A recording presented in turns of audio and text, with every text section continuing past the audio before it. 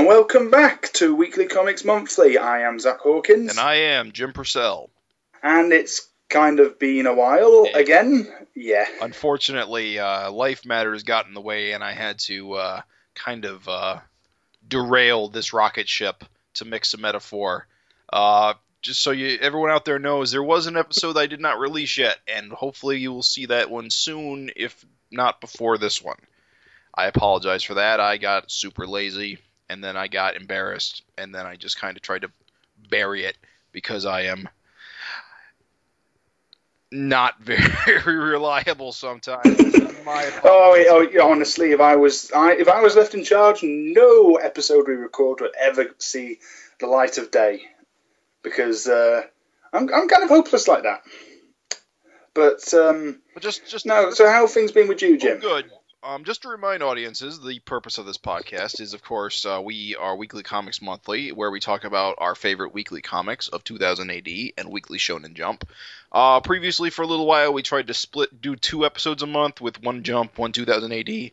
We're kind of going to go back to the old format of trying to do both, but at the same time, we're not going to have 5-hour episodes where we try to go over absolutely everything that happened in the last month. Yeah, that was a little nuts. I probably should have thought that out a little better. We're going to try and pare it down, talk about like 2 or 3 strips that we really want to talk about, and then at the end of the episode we'll do a lightning round on everything else, just to get our thoughts out, about what we thought of the content. Make a digest of sorts. Yeah, we're gonna try to keep this under 2 hours, or less, hopefully, comparatively to the last few. It's just growing pains. I did not realize how much time it would take to digest. Honestly, Jump's probably the worst because it's got the absolute most content. It's definitely the biggest. We definitely picked the biggest anthology on the market. And then, of course, we got the magazine to throw in there, and 2080 itself kind of blows up into anything else we're reading. Yeah. Just roll talk, and it's definitely did sometimes drag out a little bit. Whereas in comparison to the Fincast or any other podcast, you obviously have to just have the one comic to talk about. Just the one. So we're going to try and tighten this up, and we're going to see how this works. So, But yes, over the last few months, I had time to think about things and, kind of relax again and try to rethink what I want about what this show to be about. Sorry. And, I just, I've been reading a lot of comics as I do. Had another, digital comic Humble Bundle roll around with a bunch of Image comics in it, which I totally threw $20 at. Yep. And actually, there was a Boom Humble Bundle too, where I got a bunch of stuff I got to read, like that Mark Waid's Irredeemable, which is about. I must have missed this one. You must have. Damn, I like Boom stuff. Does it have Lumberjanes in it? Because yes, there was a couple of Lumberjane issues, if not trades. Then that just makes any price worth it, because Lumberjanes is awesome. I read the first volume of Irredeemable. It's about a Superman character who basically goes rogue. And it was actually pretty entertaining, the first volume. So I'm kind of excited to read the rest of it, see where it goes, if it can sustain itself. Okay. I hadn't heard of that one. That's something to add to the pull list. Or at least just to keep an eye out for another Boom Bundle, Humble Bundle. It's always good to keep your eye on Humble Bundle, because it's like one of the big reasons why I end up buying so many digital comics. Yeah. I do kind of wish they did more book bundles that had more stuff that I like. I'm a big science fiction reader, and I'm always waiting for that Humble Bundle with like a bunch of science fiction stuff. And unfortunately, they don't do as many as you'd hope. Like currently, they're doing a bunch of science magazine compilations that I don't really care about, and like origami stuff. Unfortunately, that I'm not really a craft person, so sometimes they have all this value, but you're not really into it. I think because it's like a charity drive kind of thing, the company has to approach Humble Bundle as like a movement to say, hey, we will give you this, and this to put up for so and so much. Yeah. So it's like a company like I don't know, what's that imprint? Solaris, is it? Rebellion have like their imprint Solaris. I think they still have Abaddon, but I'm not sure if they still support it as heavily as Solaris. Okay. It's like they would have to be solicited. I mean, they would have to go to Humble Bundle and say you can have such and such and such a books. That right. You could have the Al Ewing Alphabet Man book thing and Akak Makak. I don't know. I've not read a lot of the Solaris catalogue. Yeah, I went through. I was actually looking at their catalog for a while, just trying to find if there's anything that would be interesting to read. Because, like I said, I do like fantasy and science fiction to read, but I couldn't really find anything. I mean, I don't know. I gotta try some of it. It would be nice to have it would be nice to have a Solaris Humble Bundle to make that easier. Oh yeah, definitely. I did get a whole bunch of Doctor Who audiobooks though back on radio dramas from about a month or so ago. Those are excellent. Oh, they are. They're probably some of my favourite audio dramas you can get right now. Being full cast and the original crew, and basically anyone who isn't the original crew does a really good impression of whoever's missing. They're good collections. Yeah, I think I got the first 8 the main line Doctor Who ones in the Cyber Wars or whatever. Oh, that's neat. All the Cyberman stuff they do is fantastic. Yeah, I the first Doctor Who audio I ever listened to was Spare Parts. Yeah, and that was a good place to start, as that's a good one. It is a good one. They did another one fairly recently with Paul McGann and the Cybermen called The Silver Turk, which is probably one of my favourite things they've done. Oh, neat. I'll have to look that one up. Yeah. So yeah, Humble Bundles have basically been tiding me over for the last few months. Yeah. I've been kind of doing the same, but with a lot of my digital and DVD back catalogue, well, Blu-ray back catalogue. I was ill for about 3 weeks in December with what was a pretty bad fever. It was also partially a bend from diving. Ooh. So that was unpleasant. Came up too fast? Had to. I was assisting a student, and he basically panicked and yanked me up with him. That was not the best experience of my life, but I'm back now. That's fine. It's good. It's over. No, just got through a load of movies I've just had stockpiled for ages. What'd you see?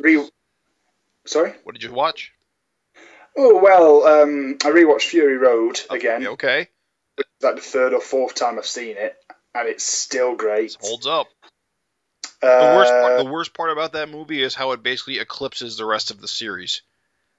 Yeah, it kind of makes you wonder why you'd watch any of the other ones. But then I go and get back into that. I rewatched Mad Max 1.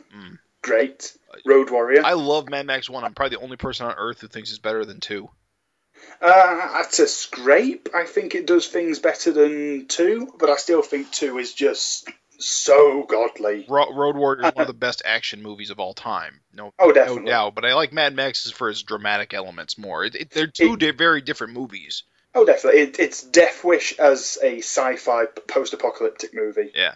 The weird thing about that movie is it never actually says it's a post-apocalyptic movie. It actually probably takes place slightly before the end of the world. It has a feel to it, doesn't it? Something's about to kind of go down. Yeah, impending doom. And that's probably one of its biggest strengths. Yeah. You just assume, and then it's almost kind of providential. Gets the second movie, shit has hit the fan. Right. That was good. I also watched kind of a lot of horror movies recently. The Evil Dead trilogy is a rewatch. Of course. What else? Because I've not watched Ash vs. Evil Dead yet, but that's apparently really good. Apparently it is really good. I have not watched it yet either. I've never actually seen Evil Dead 2, which I probably should do. Oh, you should definitely watch that. One of the most demented movies ever. It's just great. Edge of Tomorrow was another one I watched recently, I gotta get my hands on that movie. It's one of those movies I don't want to pay a lot for because I know it's like it shouldn't be more than like $10 one of these days, but at the same time I never can seem to get my hands on it when it's on sale. It's solid. I hear that. And of course, we read you were reading Jump when All You Need to Kill was running, right? Yeah. It's one of the few things that I've double dipped for. Like it was released in an omnibus volume. Yeah. Lovely. It's a great series. I haven't read the short novel though, which like started it all. And apparently there was an American comic as well. Yeah. Oh, that's right. They did make an American version, which probably nobody talks about for some reason. But no, I've just kind of been relaxing a bit because, as I said, I can't. My primary hobby was kind of out of commission for a while, so right. kind of took up writing a little bit, and I think I've got a couple of things I might want to send to a small press writer for a small press publisher, even Neat. for a comic script. Oh, so you're working on comic scripts, not prose? No, not prose. Well, one or two I might just kind of keep as prose, but others I might want to see if I can convert them into a proper comic script. Yeah, I play that game sometimes where I go back and bounce back and forth between ideas and how to format it. Yeah. As a story or as a comic. I'd got about 2 chapters into a Judge Dredd kind of prose script. Send it to Zarjazz. That was my thought, and then I came back like after a week of not writing it, read it back and thought, oh God, I really don't know what I'm doing, especially after Mike Carroll's current run on Dredd, which just completely makes any attempt I could have redundant. So that's a high pedestal to put yourself on. God. Yeah, it's kind of like Dredd's got such a high pedigree of good artists, right? Good writers even right now. Mike Carroll got started as a fan writer, right? Did he? I don't know. I want to say he's one of those Zarjazz guys. No, he was. I think he won a short story competition, and it kind of spiraled out from there. Okay. Maybe. Don't quote me on that. It's just I feel that's what happened. I know he's doing a lot of like prose right now. That's going straight to Kindle and gets collected eventually. Not read any of those yet, but they're apparently really good. Like he's writing all the Anderson novels and Year One, and I think there was a Rico prequel. A what prequel? Rico. Oh, Rico. Well, yeah, okay. But no, that's it's just that Rob Williams and everybody's doing such a good job right now. I just kind of look at it and I go, oh, I know, right? Really don't know what I'm doing.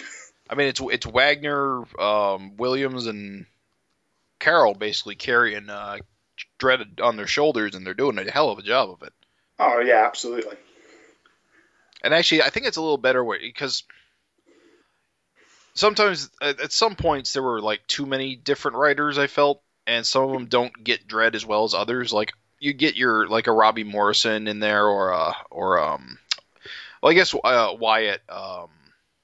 What's his? Gets it. Yeah. He's good at the one shots. Yeah. I just like it having more tighter writing group as opposed to like having a whole mix. I just think it keeps Dredd more consistent. Yeah, I've really liked at the minute where Wagner, Williams, and Carroll have juggled their individual plot threads. Yeah, they're all doing it all so well, and it's like Carroll's got the DeMarco series to kind of back up into, and Williams has obviously got Low Life and Lawless. That's Dabnett, isn't it? Oh shit, you're right. It is Abnett. My mistake. Yeah, I was just thinking that. It's just like, because Dan Abnett's kind of. I don't know how much pure Dredd he's written, but I know he's written a fair few spin-offs. You're right. Yeah, it is Abnett, and he does seem to focus more on spin-offs than he does on the main Dredd.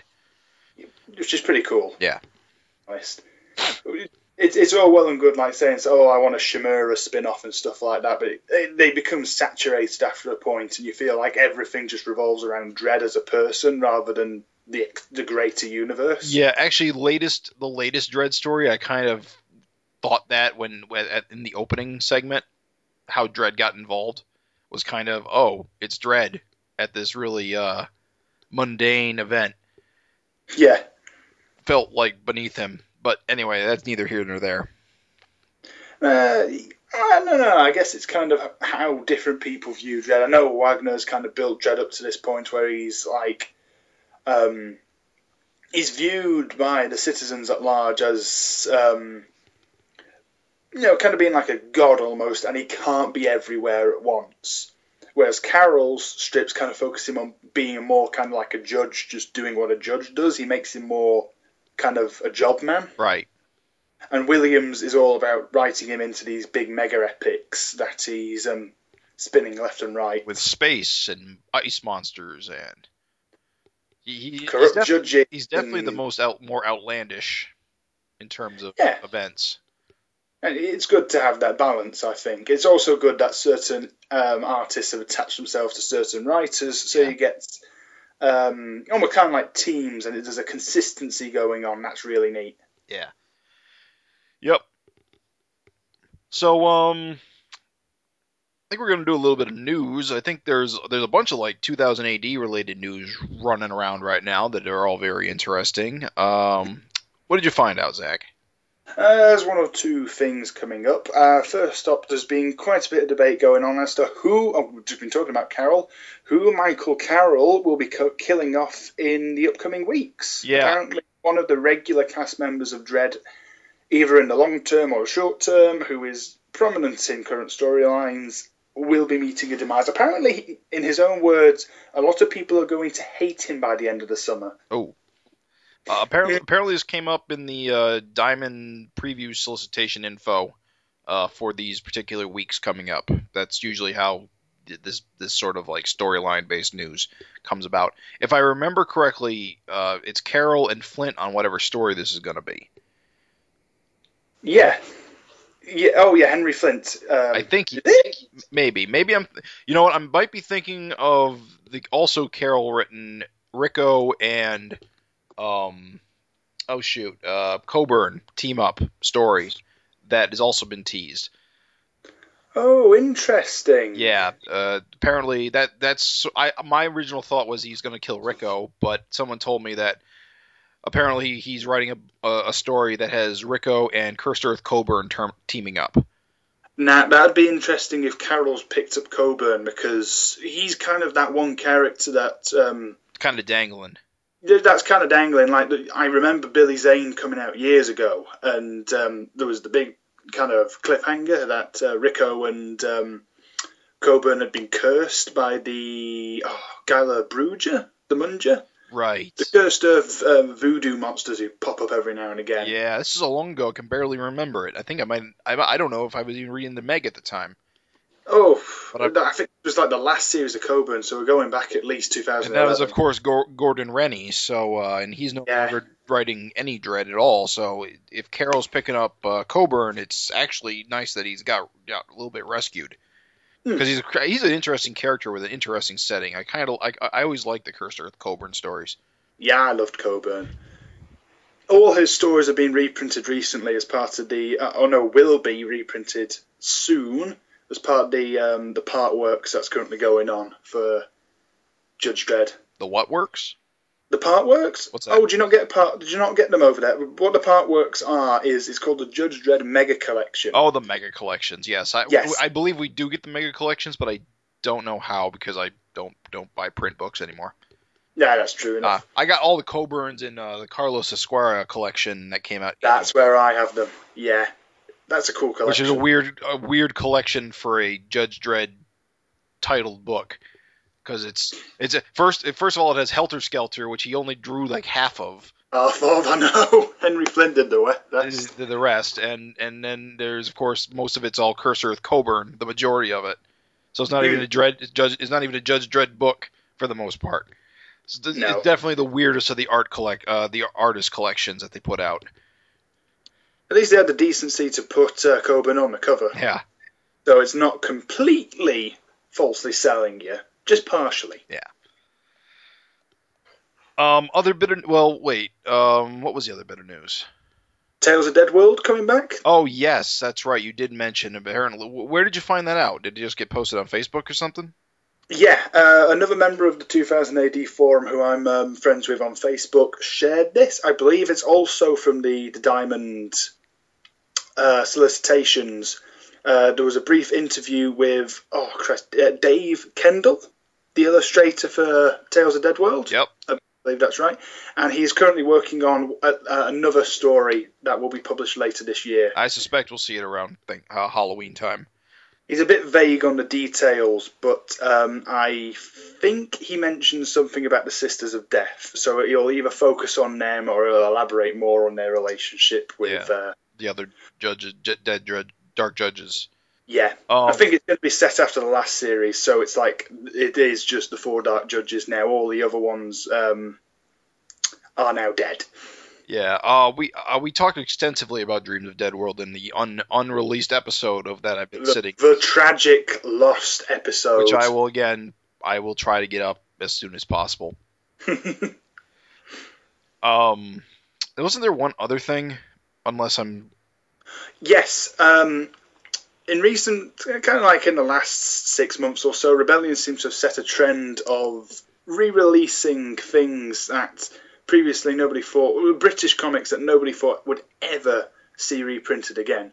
Started out with Zenith, then Returns to Armageddon, then the Dan Dare series. What was up with Return to Armageddon? Was that like based on a book or something? No, I don't think it was. I think it was just kind of one of those titles that was kind of a midway book. It wasn't Halo Jones, but it wasn't like, I don't know, Bonjo from Beyond the Stars either. Oh, so it just wasn't popular enough, you'd think? No, yeah, it was like deemed unpopular enough to not get a reprint. Also, it was controversial because there was kind of a press thing going over here in the UK where it was kids being polluted by violent comics and stuff like that. Having read it... Oh, so it had a legacy that... Yeah, there was a backlash about it. Okay. There is some pretty gruesome stuff in it, even for 2000 AD, especially considering it was still kind of a kids' comic at the time. What era was that? Was that like mid-80s or early 90s? Early 80s, I was thinking. So early, okay. So it's kind of moved away from, like, the kiddie kind of era Judge Dredd, but it wasn't, like, kind of Zenith-level adult yet, if you know what I mean. No, I gotcha, yeah. It hadn't quite matured with the audience yet, but it was... Return to Armageddon, I get the feeling, was like one of the first truly adult sci-fi stories that they published. I see, and that's why it got such a bad backlash. So, what has Rebellion picked up this time? It is Alan Moore's horror series from Scream called Monsters, which I know absolutely nothing about, other than the fact that Alan Hebden illustrates it, who also illustrated Return to Armageddon. So, interesting. That's interesting. So no, not Alan Hebden. Christ! Just one moment. Alan Hebden wrote Return to Armageddon. What was the artist's name?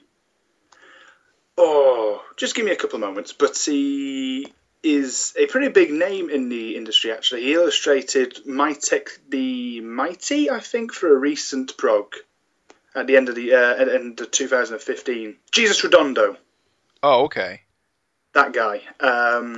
He's still around, actually, and he's doing quite well for himself. But this is like kind of something that nobody thought would see reprinted. Is Scream kind of like your Tales of the Crypt equivalent?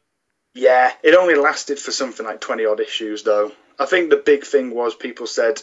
I think Alan Grant and John Wagner actually canned it themselves rather than demand by some kind of legal court or whatever, because they were afraid of the backlash that came out from the EC kind of horror comics. Oh, I see. So when that was happening, they decided to end it before that happened. I think it was a couple of years later, but there was a similar kind of public animosity building about Scream, so they said before there's any kind of court case coming up, let's just nip this at the bud. I see. Well, it's probably for the best, because by doing that and not getting the legal battle, it probably helped pave the way for the more mature stuff to come out of elsewhere.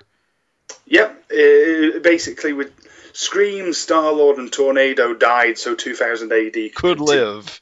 Yep. Had to sacrifice themselves, they all came from the same publishing house, and not everything takes off. Yeah. Which makes sense. And some things obviously get carried over. 2000 AD got Strontium Dog and Roadbusters. And Blackhawk.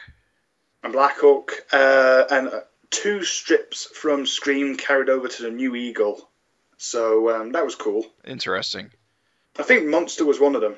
And then the other one was the 13th Floor, which I own a couple of volumes of. That's a pretty cool series. But no, that's it for 2000. That's fascinating. That's a very interesting news. It's really nice to see Rebellion making a play for getting some of these older reprints. Just because, they are starting to actually get to the bottom of their well of reprint materials, so it actually makes sense for them to branch out a little bit more. Yeah. The thing is, with these comes limited demand, so there's limited print runs. Right. So if you want them, you'll have to get in as early as possible if they want to break even. But that's about it for the news. All right, so let's get into talking about the actual content. This particular episode, we're going to be talking specifically about the 2000 AD progs and Weekly Shonen Jump issues that came out during the month of January, which I'm also going to include the Jumping On prog, just because they put it out middle of December doesn't mean it's not a comic for January. Yeah. So to kick it off, you wanted to talk about the goings on in Judge Dredd lately. Yeah, the current series started. Ghosts started in, I believe, 1963. Yes. Yes, it did. 1963. This is a Michael Carroll pen story by Mark Sexton, who I feel like he's drawn something else. He's drawn the Mad Max series for Vertigo, which is probably what got him this gig. Okay. I think that was like a 2-issue miniseries, and there was a little Easter egg in it called Dredd 2: The Cursed Earth. It was just a poster for a movie that never happened. Funny. And that's what got him it. And I'm pretty glad he did, because he's pretty good. Yeah, he's got this art. It kind of reminds me of Dodri. Yes. Yeah. Kind of like this open line art style. It doesn't have a lot of cross hatching. It's just very clean looking. Mm. He reminds me a little bit of Dylan Teague a bit as well, and Patrick Goddard. Goddard. He also definitely has a look of Goddard to him, especially in his faces, like this close up of the drunk guy at the start. Yes. I can kind of see like Defoe in his face. Yes, yeah, I see that now. It's pointed out. That's no, he's definitely got a very unique and malleable style to him. He seems to have a preference for post-apocalyptic series as well, because I think no sooner has he finished this that he's now working for DC for a Wacky Racers. Oh, he's doing Wacky Racers? Yep, the Apocalyptic Wacky Racers reboot. Yep, which basically makes it one of the 2 series from that reboot I actually want to check out. Yeah, I'm really the reboot's really weird because Scooby-Doo looks awful and Flintstones doesn't look much better, but the wacky the Mad Max style Wacky Races and Doc Shanner and Darwin Cookie doing what was it called, Future Quest, with like crossover like Johnny Quest and Space Ghost and Birdman. That is so amazing. That looks pretty darn cool. I love Darwin Cook as well. So Darwin Cook's amazing. Doc Shanner has been I've actually been following him for years. I first got wind of him when I was hanging out on the Newsarama forums back when they existed. He would get involved in like these art threads that we would do sometimes, like art contests with like themes. Yeah. And he has just been absolutely gorgeous since day one. He can channel like this Silver Age style like nobody else. Like it's absurd what he's capable of. The names just clicked with me. Hasn't he done quite a bit of the Big Bang stuff? Big Bang? No. Yeah, Ultiman, Night Watchman, that kind of stuff. I don't know. Not him. No. No, I thought his name was familiar from there, but probably not. Probably someone else. Someone else. No, I know what Big Bang is, and I think I know what you're talking about, but it's definitely not him. Okay, but no, he's done. What has he done? He's done a couple of DC books already. I believe he's doing a digital only Superman. He really likes drawing Captain Marvel. I don't think they've let him yet though. Oh, that's a shame because I like Captain Marvel. Yeah, and he draws a good one, and he understands the spirit of Captain Marvel. But anyway. Well, just looking at that one illustration he did for Space Ghost makes me want to see it. I love Space Ghost, and he can definitely channel the style of the TV series. Yeah. So well. Yeah, he's definitely nailing it artistically. But anyway. We digress. We digressed. We should probably focus more on Dredd than DC right now. Sexton was kind of the link here, but let's bring it back around to 2000 AD. So this arc's pretty interesting. This arc is pretty interesting because it's all about flunked out academy, not flunked out, but like rejected academy recruits being abducted by nefarious characters who have ties to Justice Department. Yeah, it's kind of another judges who judge the judges who judge the judges, which I'm pretty sure was Smiley's job, but we seem to have forgotten he even existed. I'm sure he likes it that way. Mm-hmm. It just seems to be another division that exists within, yet outside of Justice Department, that I'm amazed has managed to last this long, particularly through Chaos Day. Like, shouldn't this kind of thing... Well, I think their isolation probably protected them from that. I mean, the whole concept is that they are separate from the regular judges completely, so... Well, what about Necropolis?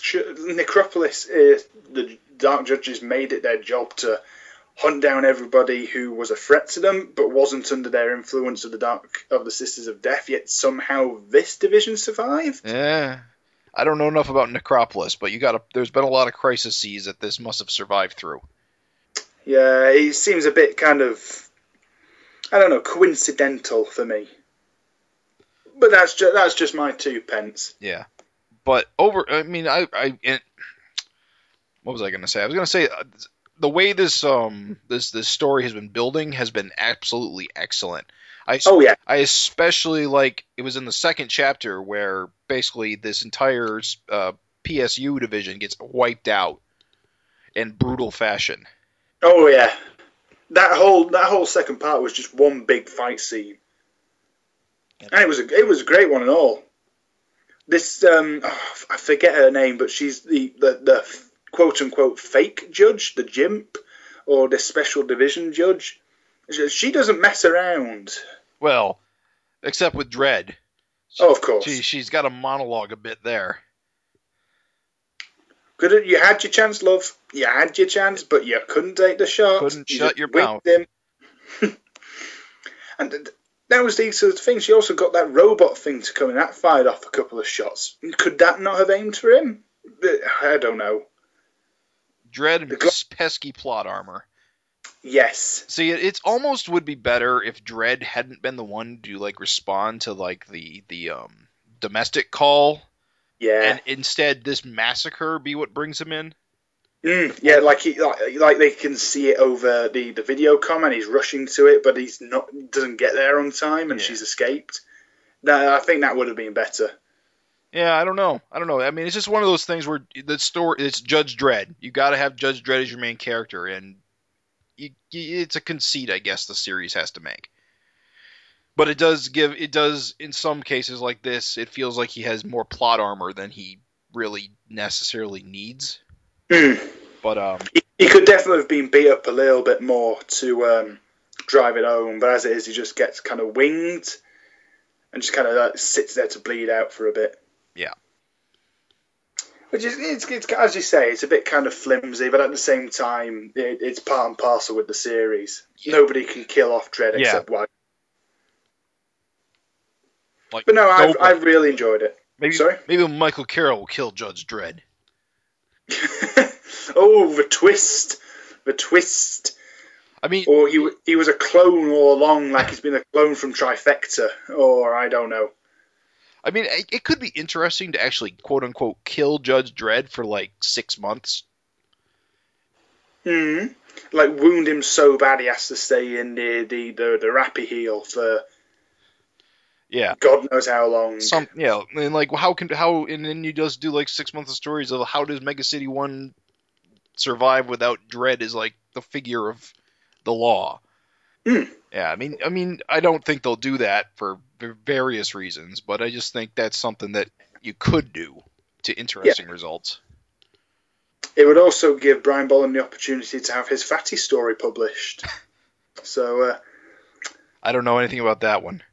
No, Brian Bolland apparently has done like the pencils for a Fatty story that he's been sitting on for like a decade, which is a shame. But Michael Carroll's knocking out the park at the minute, I think.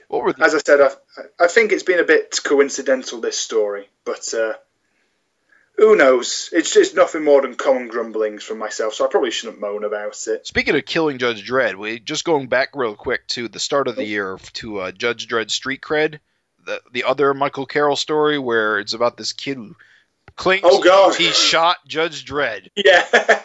I love that. He shot him, but he didn't kill him. Everybody's just going like, oh yeah, you killed him, you killed him, you killed him. No, I just said I shot him. I didn't kill him. And I just kind of like, oh crap, we're all screwed. They're going to trace you to us. We're doomed. See, this is the quintessential Michael Carroll story, where he takes the concept of Judge Dredd and just kind of like twists it around into like a semi-comedy while also being like, right in line with what Judge Dredd should be. This is why I think he gets Dredd, because he knows how to write. He knows how to write mega city stories. Yeah. Well, I just love that last page where after beating the ever-loving God out of that poor kid, they just kick him out and the judge just kind of casually strolls up to him rather than chase after the vehicle. So yeah, that was a good one too. Poor bugger. Did Carroll write the Christmas story too? I think he did. No, I believe that was Rob Williams. Oh yeah, that's right. It was a tie-in to Old Life. Yes. Titan, the Titan arc. Yes, it was. Which I'll need to toss into my custom Titan graphic novel, now that I'm thinking about it. Yeah, this was a funny little one. This it's kind of a take on the Snowman classic cartoon that's on every single Christmas here in the UK. I don't know what it's like for America. Seems to be more kind of an English thing. What, snowmen? Yeah, the Snowman. Oh, we make snowmen. No. What I mean is there's a cartoon that came out in the Snowman. Yes. Yeah, they aired that in school like all the time when I was growing up. Really? Oh yeah, whenever the teacher needed to take a break, they pop in the Snowman during Christmas season. Oh, Walking in the air is forever burned into my mind. Oh yes, every single child in the world knows that song now, I'm pretty sure, or most anyway. Yeah, it seems to be like a funny little kind of Dread World take on that story, which is nice, in that all the snowmen get horribly massacred, which is not nice. It's kind of another don't judge a book by its cover, because all these guys look either sinister, monstrous child molesters, or just punks. Punk of snowmen. Course, punk snowmen. Don't judge punks. They're nice people, just like you and me. They just kick over trash cans. Apparently, in a Simpsons cartoon they do anyway. But no, that was a nice one shot, and Henry Flint was absolutely on par. Oh God, yeah. As per usual, you can always rely on Henry Flint to be one of the best things to grace any prog, really. Any 2000 AD. It makes everything better. It's just that last panel where he's just walking away from the flames. I kind of wish he had another strip going on right now. I don't think we've seen Zombo in a while. I can say, having been to Fort Bull last November, I spoke to Henry Flint. I actually got a pretty rad Judge Mortis sketch from him. Neat. He is currently working on the basic line art for Zombo. It won't be coming out this year, probably next year. So it is on the horizon. Neat. Good to know. Nice to know. Morris, I know. Oh yeah, that was a typo I did on the forum. Judge Death, Judge Fear, Judge Morris. Fire, and Morris. It's a bit Moorish. Very Moorish for these vegetable crisps. They are sinfully delicious. So the other 2080 strip I wanted to talk about, which kicked off in the Christmas special, was the latest run of Kingdom. Oh, yeah. Now, you're not a big fan of Kingdom. I am a fan. I do like Kingdom. I just don't think it's the definitive kind of strip mid-2000s through to present. Has it been around since the mid-2000s? It's been around for a while, hasn't it? It's been around since 2005 now. Christ, so it's 10 years old, so it has been around for... Yeah. I'm one of the people who call it a modern classic. Oh, okay. I put it on a very high pedestal because for me, coming into 2080 when I did, it really kind of captivated me. It's one of those strips that whenever it showed up, I think it showed up about once a year ever since it started its debut. Whenever it's in the prog, 2080 feels like it's complete. And yeah, I will grant you it feels very much like a 2000 AD strip. Like, you wouldn't read it anywhere else. This isn't the kind of story that would be published in Dark Horse Presents or I don't know. Take a pick of your American anthology. You just wouldn't see it there. But at the same time, as much as I love all the components of it, I don't feel like it's the sum of its parts. Yeah. I do sometimes feel it's a tiny bit repetitive. The only Kingdom I have ever read was the previous season before this one, which came out probably about a year ago now. Right. I do seem to remember it was a year ago, and this current one. I think that... I've never read the trades, although I keep meaning to. Okay. But for whatever reason, I cannot get into it as much as other people do. What I think really, it's one major weakness is the main antagonist. Them aren't that interesting because they are just big space bugs. Basically, it's Starship Troopers all over again. Right. That's like the one thing that I think this holds this series back. It had an opportunity to give the villains a voice through these tick things that were in the second book, the Promised Land, which sort of are mentioned in this one. So hopefully that sort of comes back. But were those dead things they found in the base? Yeah, they're semi-telepathic. Okay, that's interesting. Yeah, that's something I might. They're actually, I believe, a parasite to them, but they're not really allies so much as just kind of like opportunists. But hopefully we get back to them at some point, because this does seem to be bringing some stuff back together because the opening chapter has a bunch of people from space coming in, which is it's a whole nother thing that came out of the second and third books. Yeah, it's kind of like they're piecing together the before story, bit by bit. I liked that. Sadly, it doesn't seem to have been followed up on. Yeah. In the last couple of weeks, I don't know how many parts this is going to run for. I suspect 10 maybe to 12. Yeah. 12 maybe. But I don't know. Richard Elson, I absolutely love. Oh yeah, Richard. He's a good one. And this series is what made me a fan of his, because before that I always thought he kind of looked a little weird, but this is what made it click for me.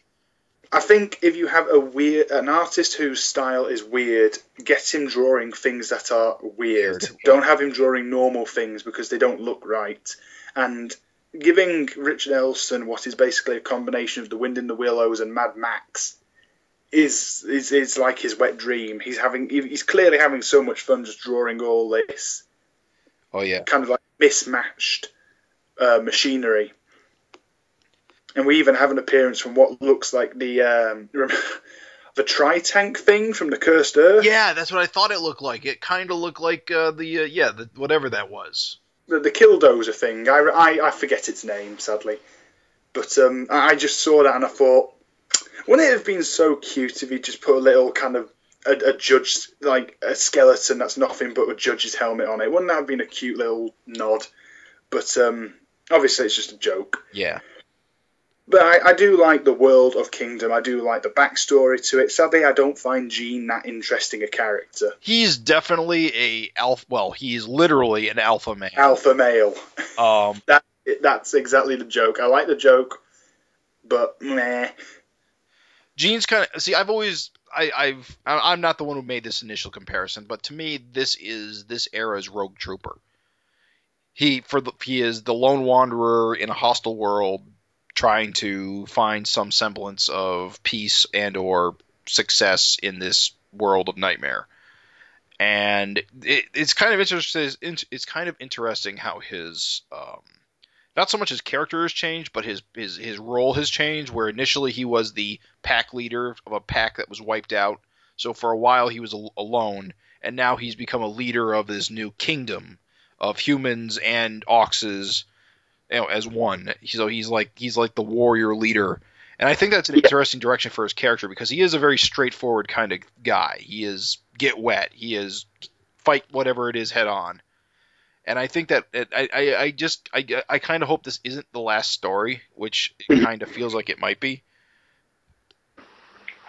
If not the last one, it might be the penultimate one. Yeah. Because how many runs are there per book? What do you mean? Oh, like How many kind of like series of it? Because I know there's 2 trade paperbacks so far. So how many? I think this is number 6. I think. Okay. Because I think there's 2 per book, and I think this would fill out a third. Okay. I think that's how that is. So it could be. And, Dan Abnett is the king of the hard reset, so maybe he'll be alone again after this. That is true. Or it will be almost kind of like a generational thing, and it'll flash forward to... Gene's got kids now. He does have kids, and he actually has already done that, because he wrote a novel about Kingdom that takes place in the future when Gene is like a legend. Oh. Which I haven't read, so I actually don't know the context of how it fits in. So I probably should do that one of these days. That's cool. Yeah, it was called the Fiefdom. That's pretty cool. I didn't know that was a thing. Right, I might have to check that out. Could it not be one of these 2 kids though? They're like a couple of weeks old or something in this chapter. Could be. I don't know. No, that's cool. No, Kingdom. I want to love Kingdom more than I do. But as it is, it's just kind of a book that I am enjoying on a week-by-week basis. I don't think I'd look back at it in the same way I look at, I don't know, Shakara, Nikolai Dante, or Dante. That's the one that I look back on every now and again and go, man, I miss those series. Man, we have not had a replacement for Dante yet. That is a big gaping hole. I think The Order could be it. The Order could be it, maybe. Possibly. I think Kingdom would work best as a 3-book series. You are right with that. But I wouldn't complain if the 3rd book had a third series in it. It was like a little longer than the others. We'll talk about that later. Okay. I'm just glad Kingdom's back. Again, it's a series I hope never ends, because it's a series that I feel that has it. While it may repeat itself in terms of the sort of action it has, I think it is a series that has longevity. But at the same time, in this era, I think having a definitive conclusion, or at least would be nice. A conclusion for Gene the Hackman, is probably more what's likely. Yeah, I wouldn't want to. You don't want to see it turn into Sinister Dexter. I don't want to see it turn into Sinister Dexter. You stole the words out of my mouth. I think I'd respect it a lot more if it ended at like a 3-book thing. Of course, the other issue is that I think Ellington is getting big over here in the U.S., so I don't know if he's got time to make more Kingdom Forever. No, I know he's had a few Marvel gigs, but I've not read any of them, other than Revolutionary War. Right, he did do Revolutionary. I think he had a stint on Avengers, I think. Oh, interesting. Maybe. I'm trying to think. I think he was even tied up with another British writer. I can't remember who, though. Ewing? That might be it. Maybe. Yeah, he's another one who's... God damn it, Marvel! Stop stealing our... Oh no! You know what? I think he was doing that Captain Britain series for... Oh, cool! I think. Okay, if that's true, and I'll probably have a look in a bit. If that's true, then I might actually want to read it, because I like Captain Britain. Yeah. He's like one of the few Marvel characters where I actually go, yeah, I'll read it. Did you read Captain Britain in MI13? I have a copy of it, but I've not read it yet. Oh god, it's so good. It's one of my favorite cancelled series of all time. Oh wait, it got cancelled? Oh my god, it got cancelled. It didn't end on its own terms? Oh. Unfortunately not. It had to be concluded quickly. But it did have a conclusion. It's just so good. Yeah, all I know about it is that it's got Captain Britain in it, and I think it might have Death's Head 2 in it as well.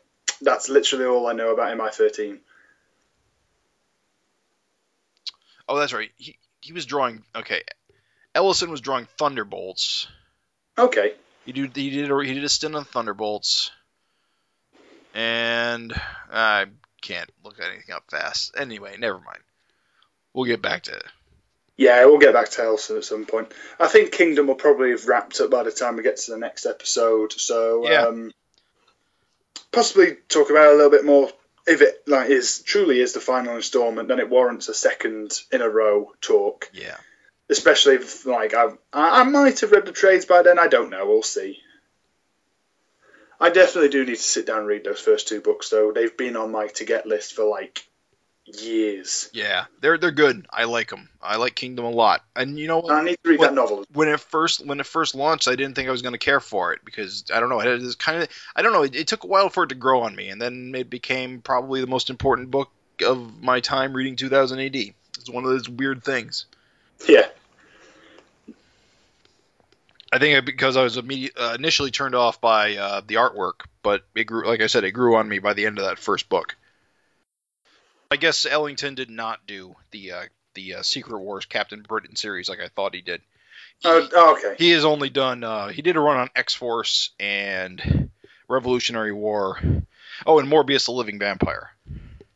Oh, did he do that? I think he did a miniseries for Morbius. I knew he'd done at least one X-Men run, or run on something X-Men related. Yeah. I don't know. There's too many comics. Yeah, it was X-Force. That's good.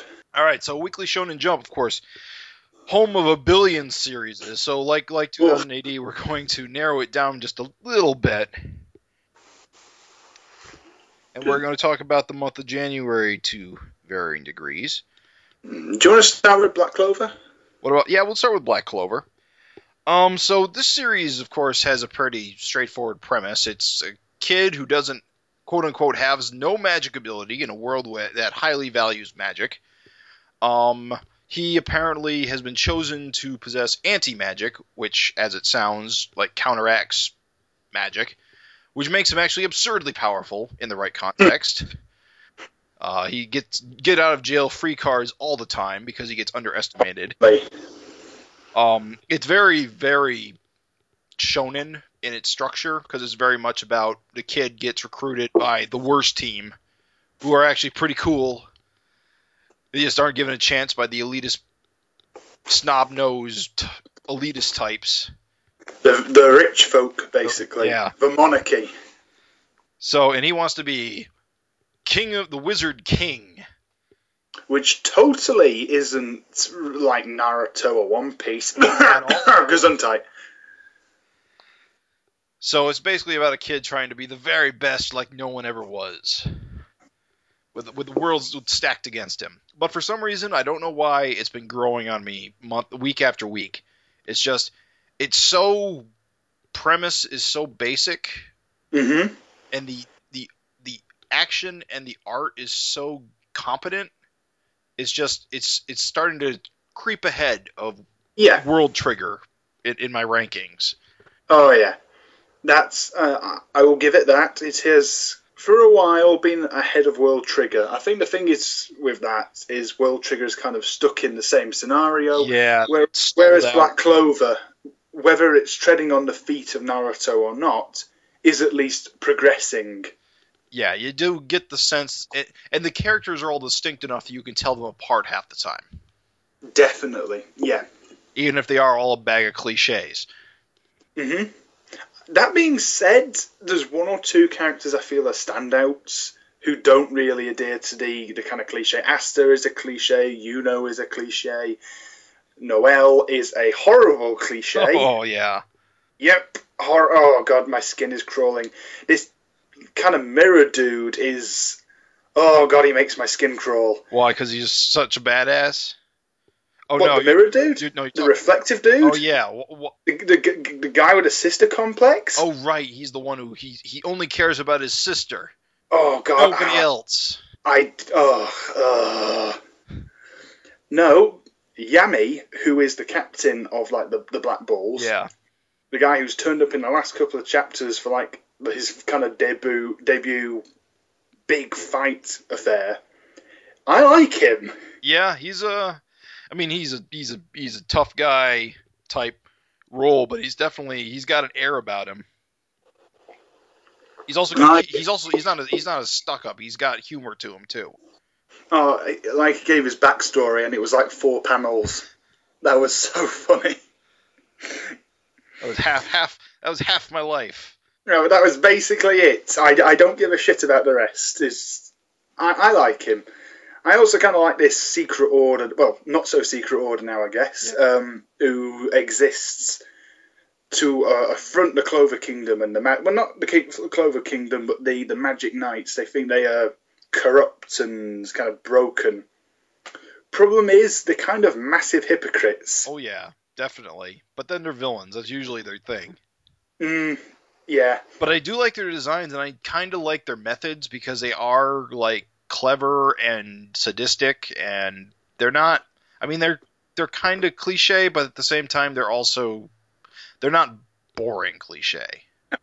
Well, there's the dude who basically instigated the whole invasion with his zombie resurrection magic. Yeah, he was neat. He was neat.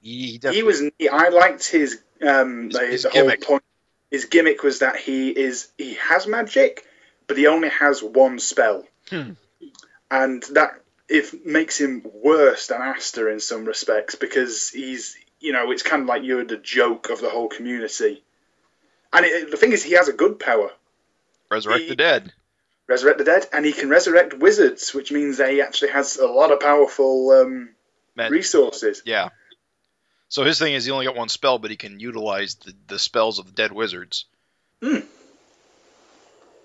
no, it's an interesting setup to have. I get the feeling that the leader, the light guy or girl, or I don't know, she's androgynous. Yeah, it is very androgynous. I'm pretty sure it's a guy because they keep calling him Master. I'd be because it's a shonen comic. I'd be absolutely shocked if it was a woman. It seems to always be a cliche that if the androgynous villain is always a man. Yeah, especially if they're the villain. Yeah, it's kind of you're androgynous, and then no, it's hello, I'm David Bowie. That kind of androgynous.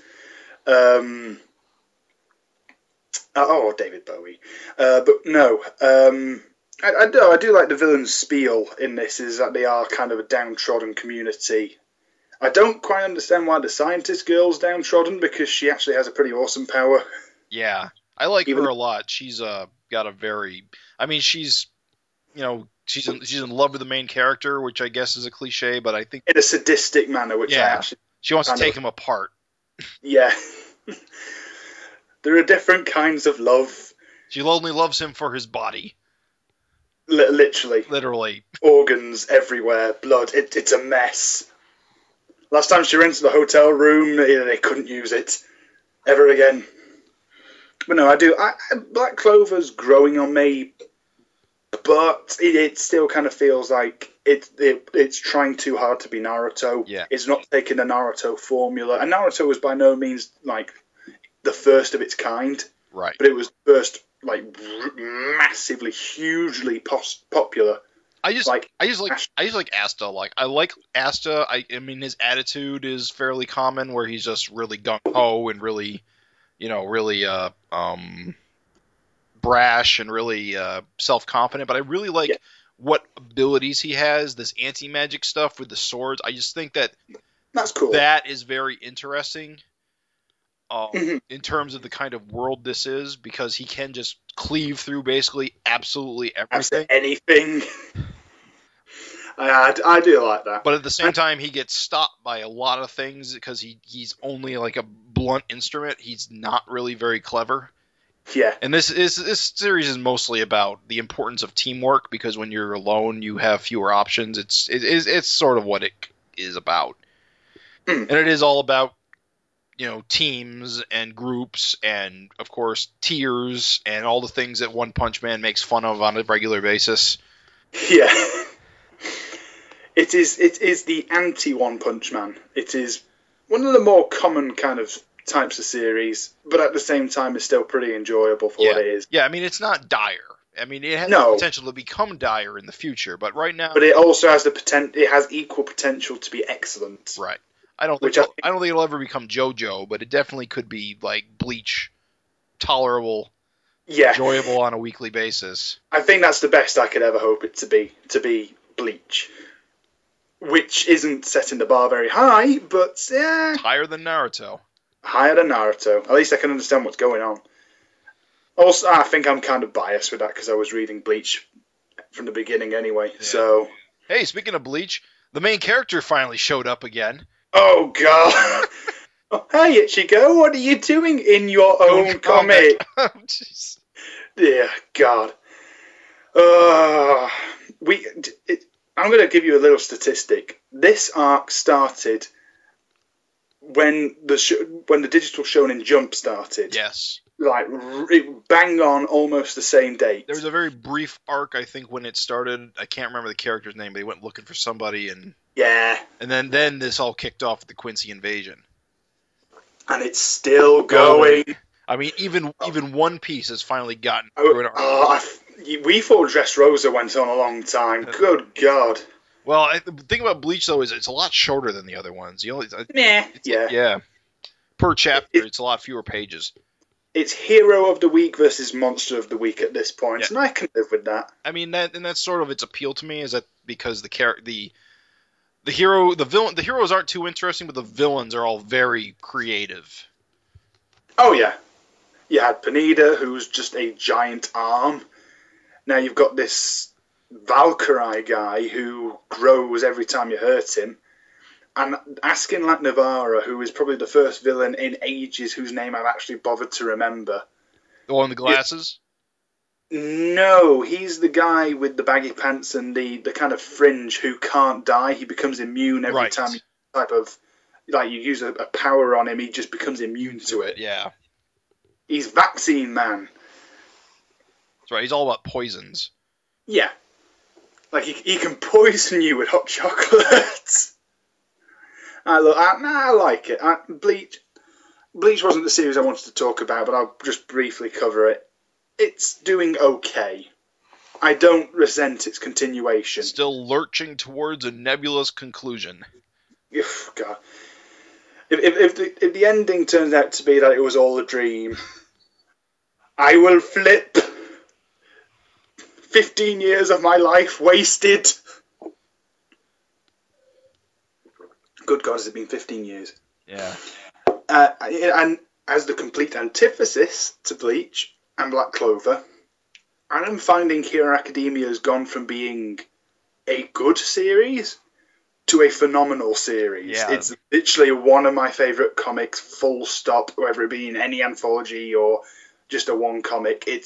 I'm loving it so much. It's insanely good, and it breaks all of the shonen conventions in all the right ways.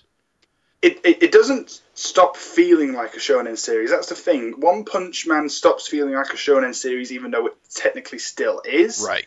Hero Academia doesn't forget its roots, but it is, for the first time in God knows how many years, there's a series that is carving its own path. Oh God, I'm loving it so much. It's like, since we've talked, Bleach has not left its arc. Black Clover has had probably one arc and a mini arc. Hero Academia has gone at an absolute breakneck pace over the last 4 or 5 months. I know, right? And it's amazing. They set up these fights. They have the fights. You feel the satisfaction of a well choreographed fight scene, and then it doesn't overstay its welcome. Mm-hmm. Absolutely. Also, Midoriya reminds me kind of like Concrete. Have you ever read Concrete? I've read some of Concrete. I know the story of Concrete. Concrete obviously lived in a very real world. He was a superpowered being, but he lived in the real world, so there were real amplifications of his power. Midoriya has only had his super strength power for about 6 months or so he doesn't know how to use it. So every single fight, most of the fights I don't think he's actually won yet. Certainly not on his own. This is like the fight with this kind of amplified muscle dude. Yeah. Was the first fight he's won solo. All the others and clean. And sorry? He's won clean. Oh, he's won clean. Yeah, that guy's knocked right out. He might even actually have killed him. One for all 1,000,000% seems like a lot. That does seem like a lot.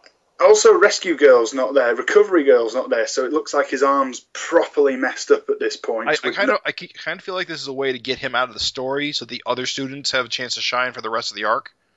Oh, yeah, definitely. Because they've set him up perfectly for plenty of confrontations.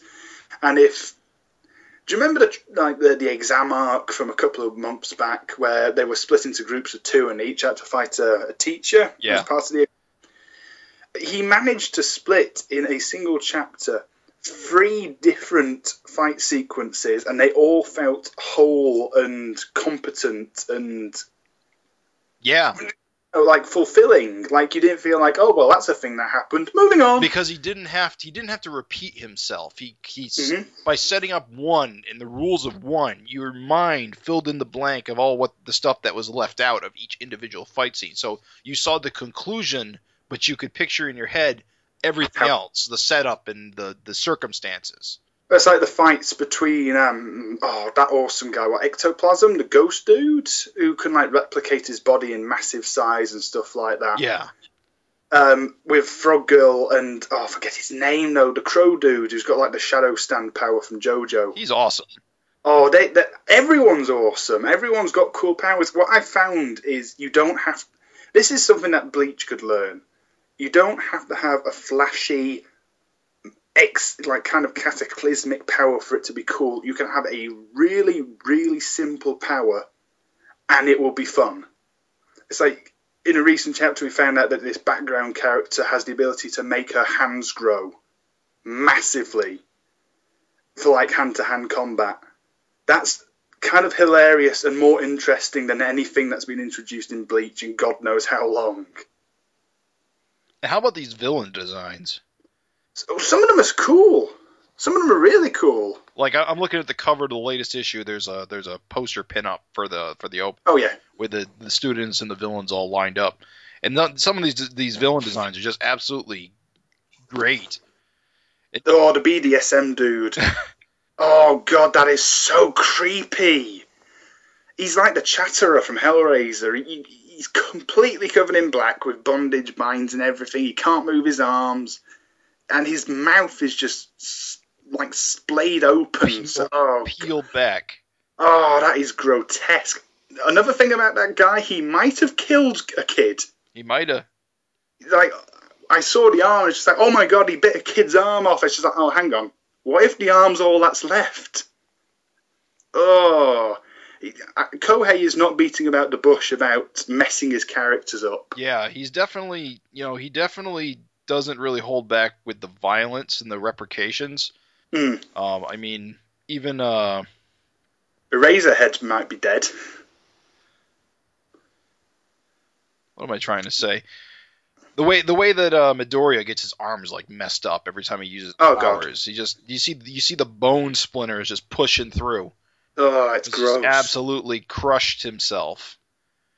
Particularly in this most recent fight, it looks like most of his body's just knackered. Absolutely. Ugh.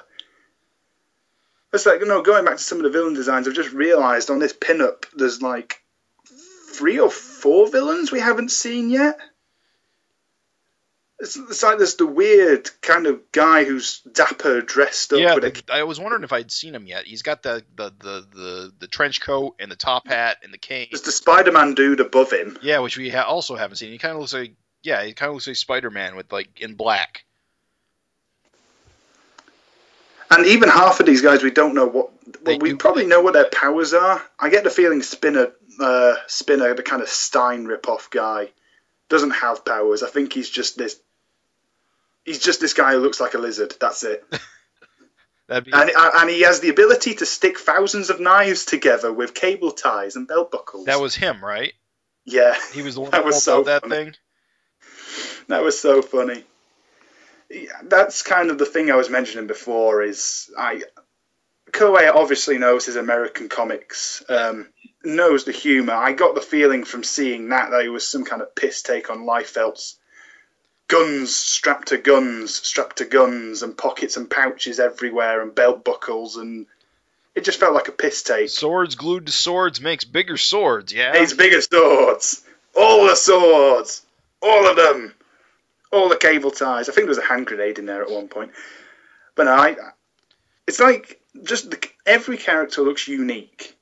And each character design reflects their power, and I think that's like the key to good like storytelling, when you can tell everyone apart in a cast that already has upwards of 100 characters. Maybe, I think. Yeah, that seems about right. There's definitely a lot of characters. There are a lot of characters, and it doesn't feel like there's so many when they're very recognizable. Because there's not only Class A going on right now. There's Class all B. The Class B kids who are all feeling like they're getting the short end because Class A keeps getting all the freaking free super glory. I know. Well, there's some Class B has some cool characters. I've already mentioned the one girl who's got massive yaoi hands for some reason. There's Sunflower Eye dude. I forget what his power is, but he's pretty rad looking. Everyone looks rad, actually. Oh God! Talking about rad designs. The wild pussycats, really? Yeah. Those guys? What's going on with their deal? Oh, we live in the middle of a forest, so obviously we're going to dress up like some kind of Lolita deal. Even the dudes. Gotta wonder, though, this kid, here at the end, though, the kid, he makes mention that he's standing in waist-high water and his parents controlled water, so I was kind of wondering if he was going to try and... If he's actually going to, like, have powers. Oh, he does, doesn't he? I don't think there's a follow-up to it. He just notices he's standing in water and he's trying to control it, and then there really isn't a payoff for it. Well, he tried to use it in the fight with Midoriya against the muscle dude. He used almost kind of like a jet of water to try and fight him, but it's ridiculously weak. You're right. You're right. It does hit him. It does. And apparently the water pressure is so strong it can actually dent rock, so it has some strength to it. It's just going up against like a bad guy who's like mega ridiculously strong. Okay, you see that kid's arc's kind of interesting because of how he hates heroes because his parents were killed by villains, and it turns out he's got potential to be a hero himself. So that's all very interesting. Yeah, like he's just kind of resentful of the whole system. Yeah, he hates himself and he hates everything, and yet this kid comes and basically sacrifices his entire body for him. Yeah, no, it will become my hero. God, Midoriya's such a badass at the end there. He's definitely got the potential to become a very interesting character. Or no, he already is. He'll just become like one of the really recognizable ones. Yeah. So But no, I'm looking forward to now that Midoriya's kind of fights out the way. We can get the other ones rolling. Yeah. Hopefully, I don't know. I don't know how Midoriya is going to recover from this. Like you said, there's no real way to heal him right now, or at least I think he's going to be knackered for like 10 chapters or so. And wasn't he told like at the field days thing that if he goes like hurts himself too badly, there isn't anything she can even do to? Yeah, it shortens his life basically. There's limits. And this is kind of how All Might kind of is gotten, like he's like dying of cancer or something because of using his powers like this, right? Yeah. Well, what I think it was he inherited the power of One for All. One for All, and he got into a fight with All for One. Right, and that messed him up. Yeah, but he also messed up All for One because we've seen him recently, and he looks an absolute mess. I see. Basically, all his head's like been mutilated, and that'll be interesting to see when he turns up. Oh God, I can't believe I didn't mention it. Do you remember in the shopping center sequence when Shigaraki turned up? Right. How creepy was that? Oh God. That was when I actually switched my panel off in genuine, my iPad off in genuine terror. That was so creepy. Either you can escape and I'll kill everyone, or you can sit right here and maybe I'll kill you or not. He's a great villain. Yeah. He is such. One of the little things I've noticed that might be about his power is every time he picks something up, like it's the photo of Midoriya or it's one of those severed arms that's like part of his costume, he doesn't touch them with all his fingers. So it's all. He actually said that, didn't he? When he was like, "That's his deal. Is he uses all his fingers, they explode." Yeah, and they just disintegrate. So it's like, is it a subconscious thing? So it's like he seems to be angry with All Might because All Might thinks he can save everyone. What if he accidentally killed someone because it's a subconscious thing he does? Like he didn't mean to murder someone, and now he's gone down this route of a villain because he's blaming himself. Right, because if all you got to do to kill someone is touch them with every finger in your hand, that'd be a really easy thing to accidentally do. Especially if you're like a kid and yeah, oh god. Yeah, he's an interesting villain. He's just got a great design and all. I should imagine he's an artist's nightmare, though. So many hands. Yeah, and well, even Muscle Guy's got all those muscle fibers. That's really good attention to detail. Yeah, but no, Hero Academia for me is like the best of the bunch right now. Yeah, they're in the Jump anyway. Yeah, I mean, for a regular series that shows up every week, it's definitely the top of the pile. Mm-hmm. Yeah, it's only really topped out by One Punch Man, honestly. Mm-hmm. And even it actually seems to be pretty popular in America right now as well, even among regular readers. I think Adam Warren was like tweeting about it recently. One Punch or Hero. Yeah, I'm sure that as more volumes start to come out in North America, and especially with the anime coming up this year, I think it's going to get more penetration, especially in we really got to push it on superhero fans, because as a superhero comic, it is excellent. Well, I think it might get the boost it needs because Free Comic Book Day is coming up. Ooh. And it is doubled with One Punch Man for the Viz Media title. Now that is a double whammy. It is. I think it's the first 3 chapters of One Punch Man and the first 3 chapters of Hero Academia. So that's a big free comic right there. Viz must be really trying to push that superhero genre, trying to capture. Well, it's the one that appeals. One Punch Man is like the leading title, and then there's a little strip at the bottom saying also featuring Hero Academia. That's kind of like, well, One Punch Man already has an anime, and Hero Academia's would have just started by that point. So yeah, I agree. I agree. My Hero Academia is definitely a highlight of this book.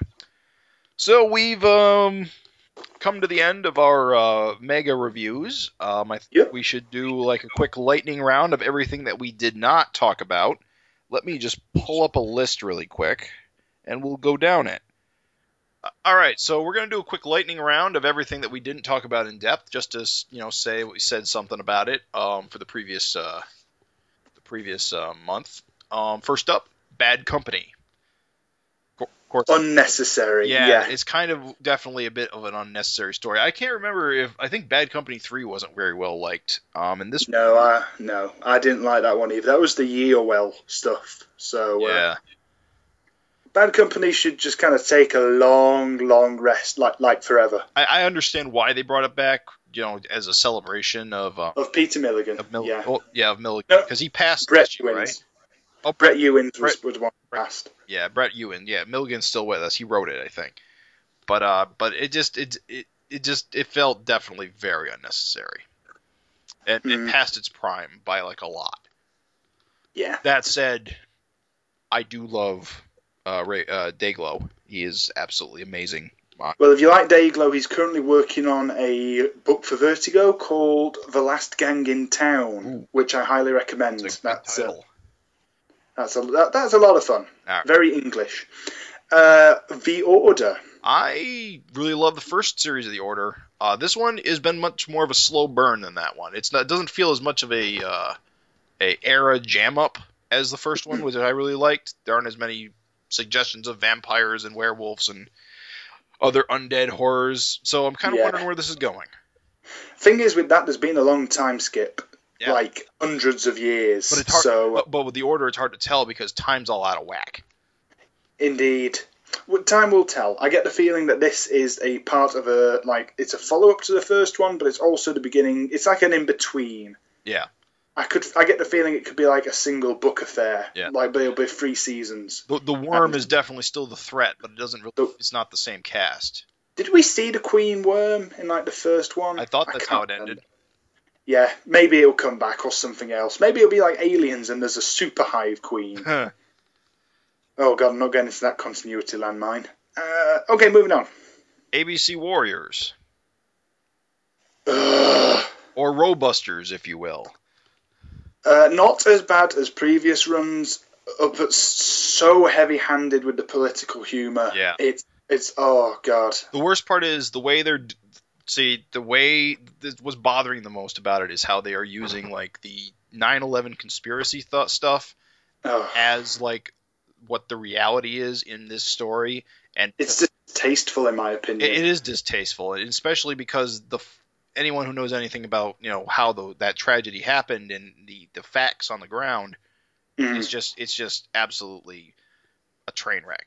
It's asinine. Asinine, yeah. The only good But I do like Clint Langley's drawn art. When Clint Langley draws with black lines, he is actually exceptional. Indeed. So it's a pretty train wreck, but a train wreck nonetheless. Yeah. Strontium Dog. Good as always, although I feel that these sides, ever since the war ended, I feel that it's lost some of its energy. I feel that it's just kind of going through its old paces as opposed to pushing forward like those post-resurrection stories did. I feel the war could come back at some point, but for now, Wagner's like trying to divert as a kind of like a light-hearted side, especially after the resurrection of Johnny Alpha was an incredibly serious series. Last year's run, the Bing Jong Jing Jing Jing Jing racially insensitive run, was entertaining, and this one is also entertaining, and that's all I can ask for. And Esquire is, as ever, phenomenal. He is on point. He is on point. Definitely less overtly nationalistic than last time. Okay, so moving on to Weekly Shonen Jump. Sinister Dexter. Oh, right, that's right. Sinister Dexter. Yeah. Oh, wait, yeah, Sinister Dexter. Fun. Hard reset is it. Hard reset indeed. And actually, the most unfortunate part about that is I feel that it's Finnegar's. The girls just kind of vanished. Yeah, and the worst part is Tracy is one of my favorite characters, and the fact that this basically removes her relationship with Dexter, right? Yeah. Yeah, is kind of. I really hope that gets dealt with and soon, because it does feel like it got ignored with their return to download.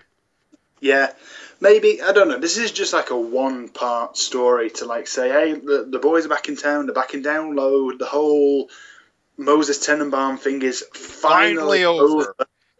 I think for once I might actually be optimistic about Sinister Dexter. Definitely. So let's see how I feel this time next year when we've had perhaps one or two more kind of stories under the belt. Yeah, and in this post memory wipe era.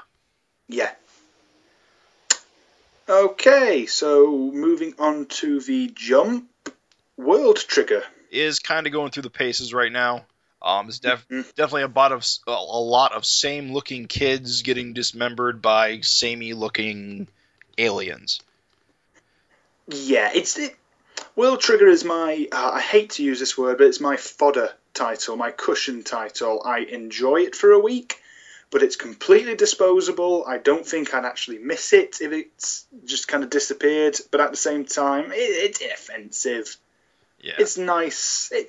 It doesn't make my blood boil. I really wish they would just get a move on and get to travel into the other world, because that's what all this is just kind of stalling for that plot line. I feel like that'll be the next thing. I think this is just kind of going to be a short arc. It's like a secondary invasion, and they'll finally go, all right, okay, well, we can't hold it anymore. Let's just go to the other universe. Toriko.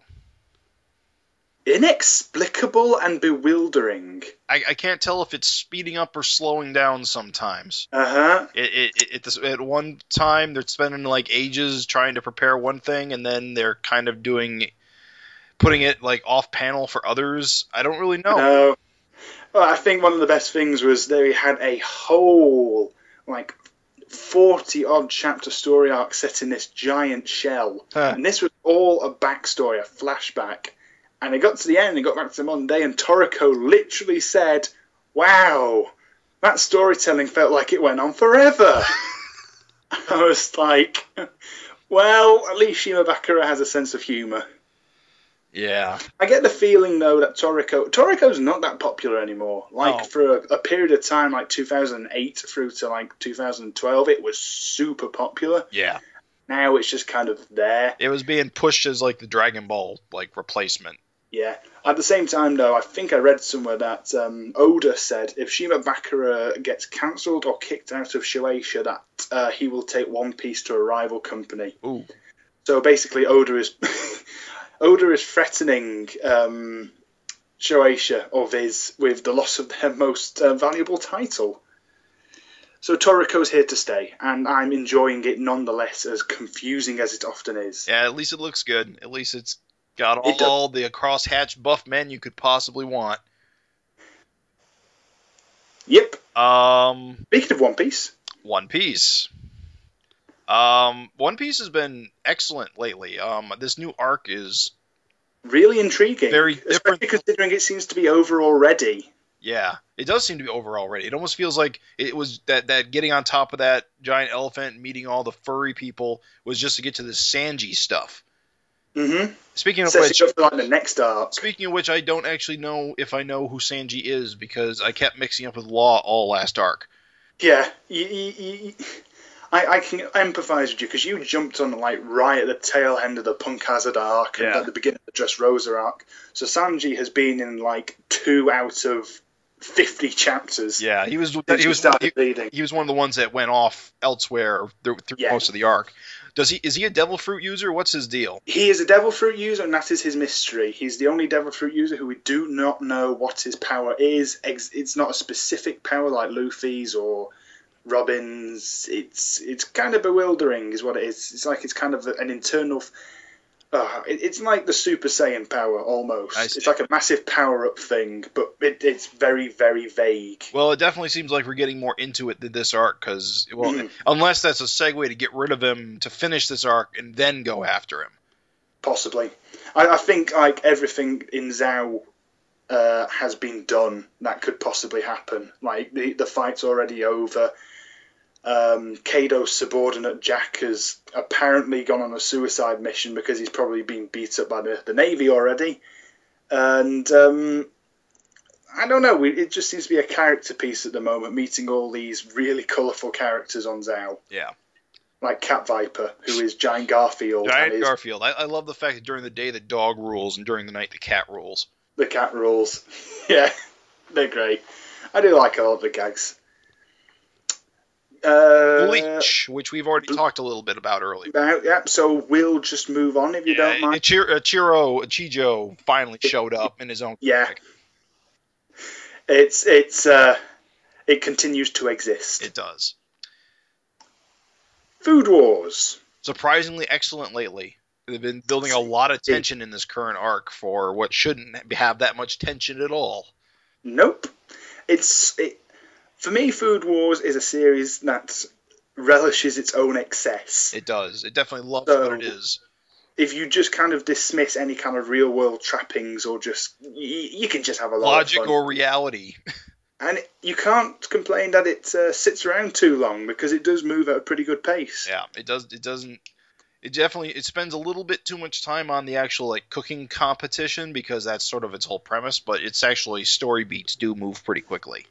I'd like to see more imaginative kind of like food jokes or references, because in the early days there were quite a few references. Like we've mentioned JoJo, there was a stand battle between 2 of the characters in like a cook-off with the food, the stands being like named after food, and that was hilarious. And then later there was like a Yu-Gi-Oh spiff and stuff like that.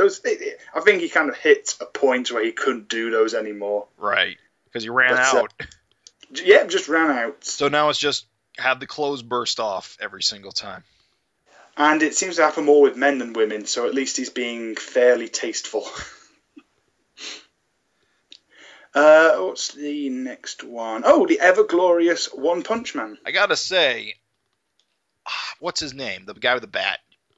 Metal Bat. Metal Bat is surprisingly one of the best characters this series has introduced, and it's almost funny because he almost seems like he's almost Saitama-esque in his power level, and I wonder if that means something, because it seems like the more he gets hurt, the stronger he gets. Yeah. The series definitely has an emphasis on like your mental attitude having an effect on your physical strength, like the really pompous, think themselves so powerful individuals are actually just kind of standard. Right. Like Genos was always going on about, what a great cyborg I am, these massive augments I have, and Genos is actually kind of lame. Right. Yeah, he's always getting dismantled or blown up. Yeah. But Metal Bat, he's kind of like Saitama, where he's kind of calm about it. He doesn't get up his own ego. He just goes out and beats the giant centipede insect with the bat multiple times until it works. Yeah.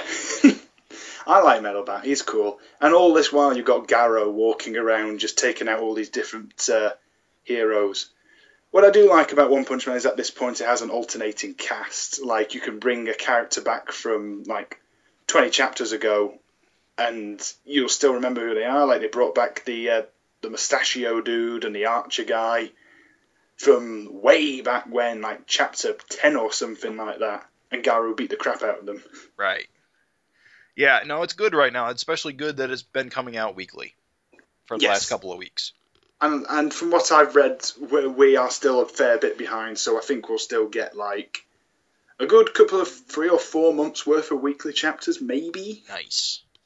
Then it will recede again, and we will be wanting. I'd say now I've been picking up the trade editions, so at least there's bonus chapters in there, which are a nice little kind of subsidy, so to speak, and they're coming out like every 2 months. Niaskoi, False Love. Exactly. Yeah. 200 chapters in, and Archie has decided maybe he loves Veronica. It's Archie, but Archie, at least at a couple of occasions, had good reboots. Have you ever read Afterlife with Archie? I have not. If Francesco Francavilla illustrated a zombie version of Nisekoi, I would actually be interested in it. I am not interested in Nisekoi. I am not. I flick over it, but I don't read it. And all I can say is that the art is nice, but at the same time, there's way too much blushing. There's way too many big eyes, and I just don't care anymore.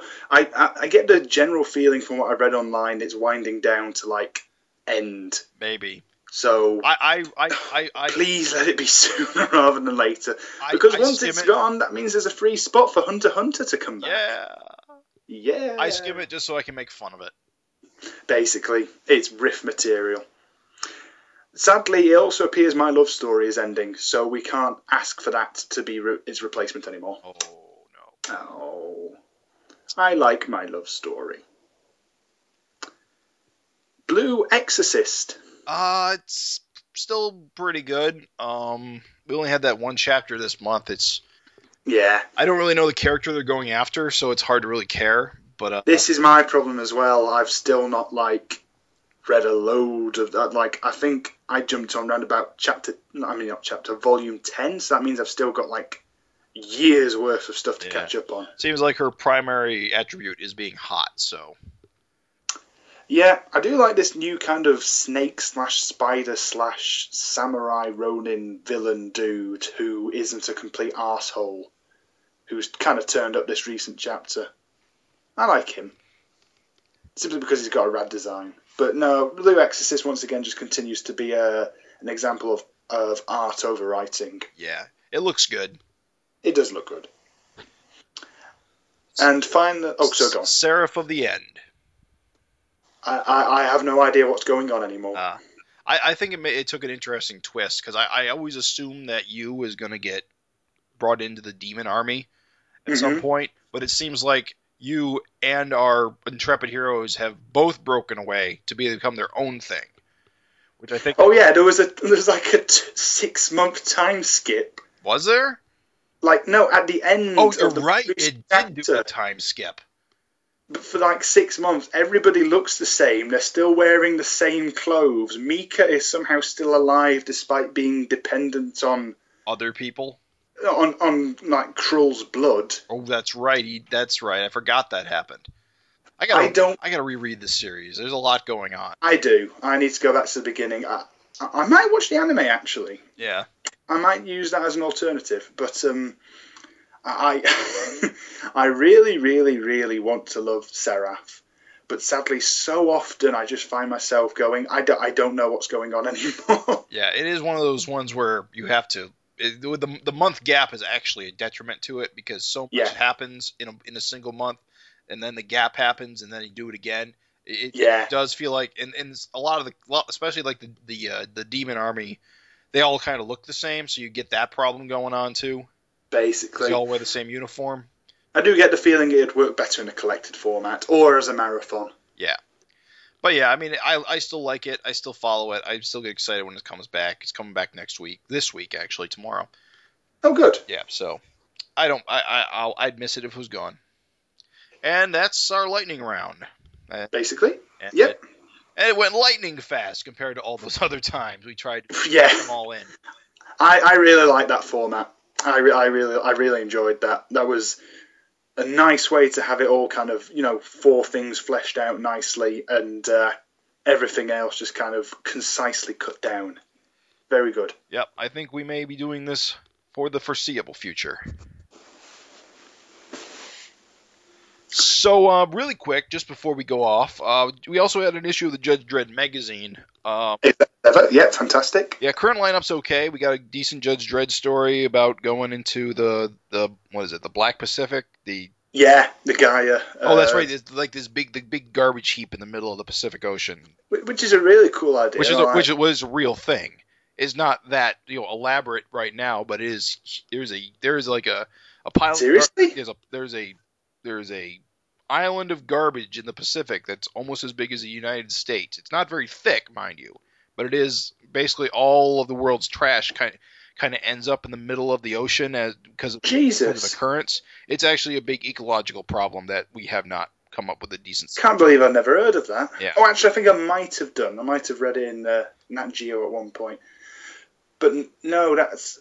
Christ. But no, yeah, so that's a really interesting example. So this Judge Dredd story is basically that taken to the next level where there's like ships. Civilizations living off of it. I'm not a big fan of the artist. He's got a very painted, very watercolor. Nick Percival? Yeah, I've never really liked his art. It's just a personal taste thing. It's just it's hard to tell what's going on sometimes. Now, see, I feel he's in the same house as Clint Langley's photorealistic style, but I feel he's kind of a couple of tones down from Clint Langley, where it doesn't look like complete Photoshop, and indeed he's not inserting himself into the arts like Clint Langley does. Right. Constantly. Is he Slain? He is Slain. He is the protagonist of American Reaper. He is. I'm pretty sure he's in Robusters a couple of times.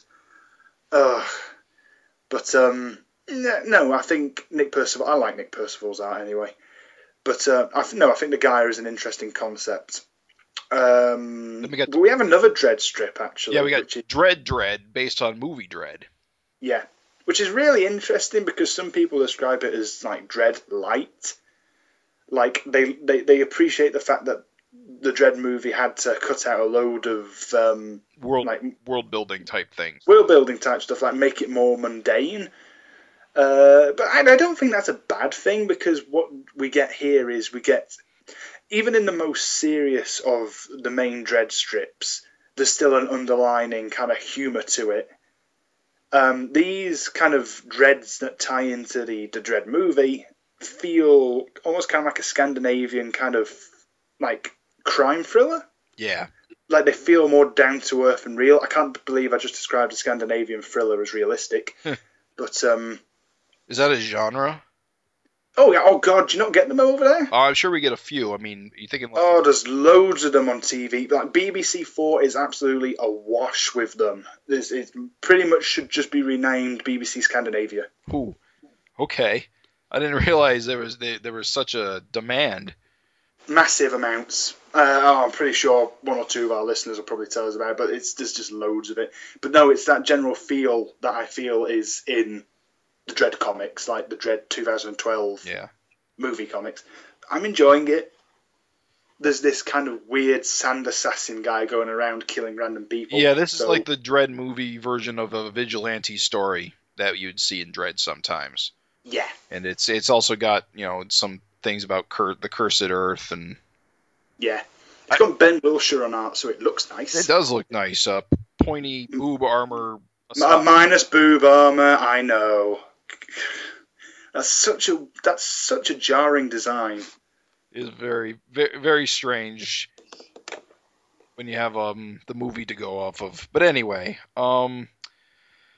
Yeah, that's a good one. And then of course we have a DeMarco story, which is written by Michael Carroll, which I find interesting because in the most latest 2000 AD, it ties into Michael Carroll's story.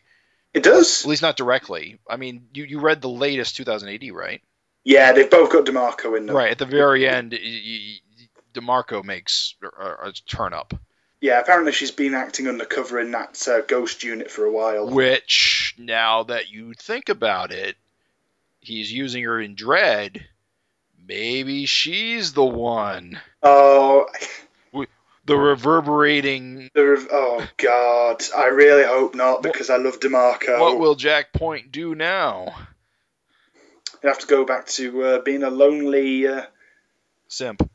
A lonely simp, I know, and he won't have a fuck buddy anymore. He'll still have an evil alien raptor though, which is somewhere in the city and is a very, very, very weird plot thread.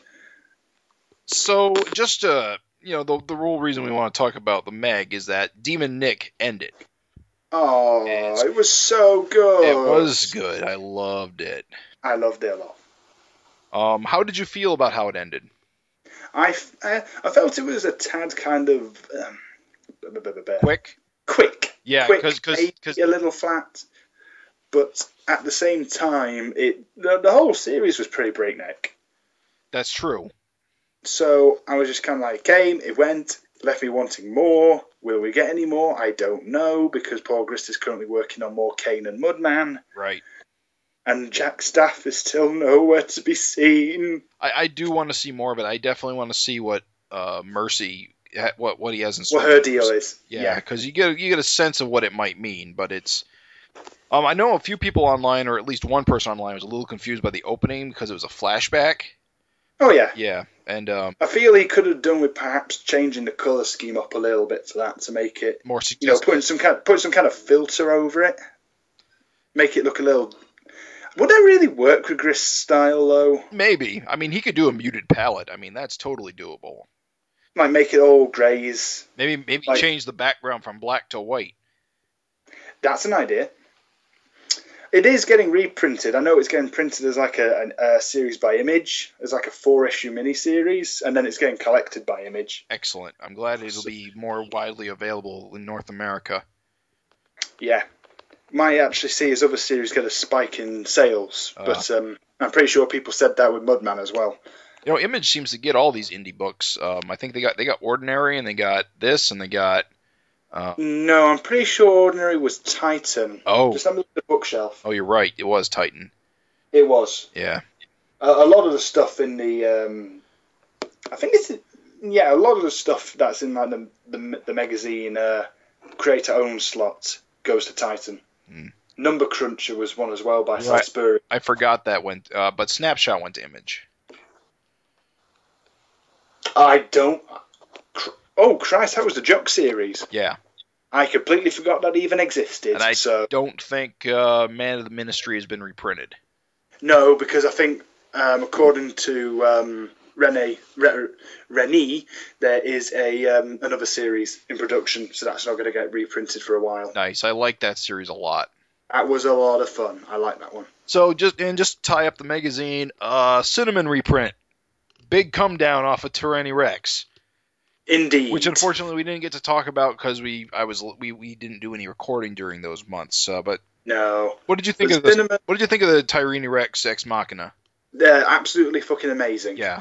I loved it. I loved it so much. Like I love so much of John Smith's work. John Smith, yeah, it's one of his more comprehensible story arcs. Yeah. And it almost reads like, have you read Leatherjack or Firekind? I've read Leatherjack and Firekind, and both are his. It seems to be his series that aren't Indigo Prime. Right. That are the more concerned. So I think it could just basically be summed up as John Smith is incomprehensible, but only in Devlin Wharf and Indigo Prime. Mm. Well, they did reprint that. What was it called? It was something Danzig's Inferno in the last one, and that was more of the kind of the kind of John Smith that's harder to take. Yeah, I actually completely forgot about that. So yeah, that was a bit odd. That one. That was a Future Shock, wasn't it? Or was it like a 3-parter? I think it was a 2-parter, and then I don't know. That's one of those odd ones. Yeah, then. It just kind of. That could have been a thriller in the modern time. Yeah. A little more Tyranny Rex come next week, next month. Going to be reprinting the last one with the last Cinnamon story. Oh really? Oh good. They're doubling it up. But unfortunately that series, kind of like the last Devil Noir series, it kind of set up the return, and then it didn't really materialize. And also it was drawn by Red Sea's guy. Yoel? Yeah, Yoel drew it, so it doesn't. I seem to have read somewhere that Tyranny also tied into Indigo Prime. Oh, Tyranny Rex does tie into Indigo Prime vaguely in that she spun out of Fiervert and Loeb, who Indigo Prime also spun out of. I see. And of course there was the whole Dead Eyes thing, which was also part of Indigo Prime. Right. So it's my dream that Tyranny Rex becomes a member of Indigo Prime, but I don't think that's going to happen. Maybe it made a return recently, so who knows? And Indigo Prime is coming back this year. It is indeed. I'm pretty sure I saw Thrill the Future for it, or maybe it was a full ad in the Christmas special. It was, because it had the big Lee Carter poster design. Yeah. Oh, so anyway, Cinnamon quickly, because I don't know what to make of it, really. It's one of those odd ones that just kind of came out. It's a bad girl action space series. It's Emma Peel in space, is what it is. Mm-hmm.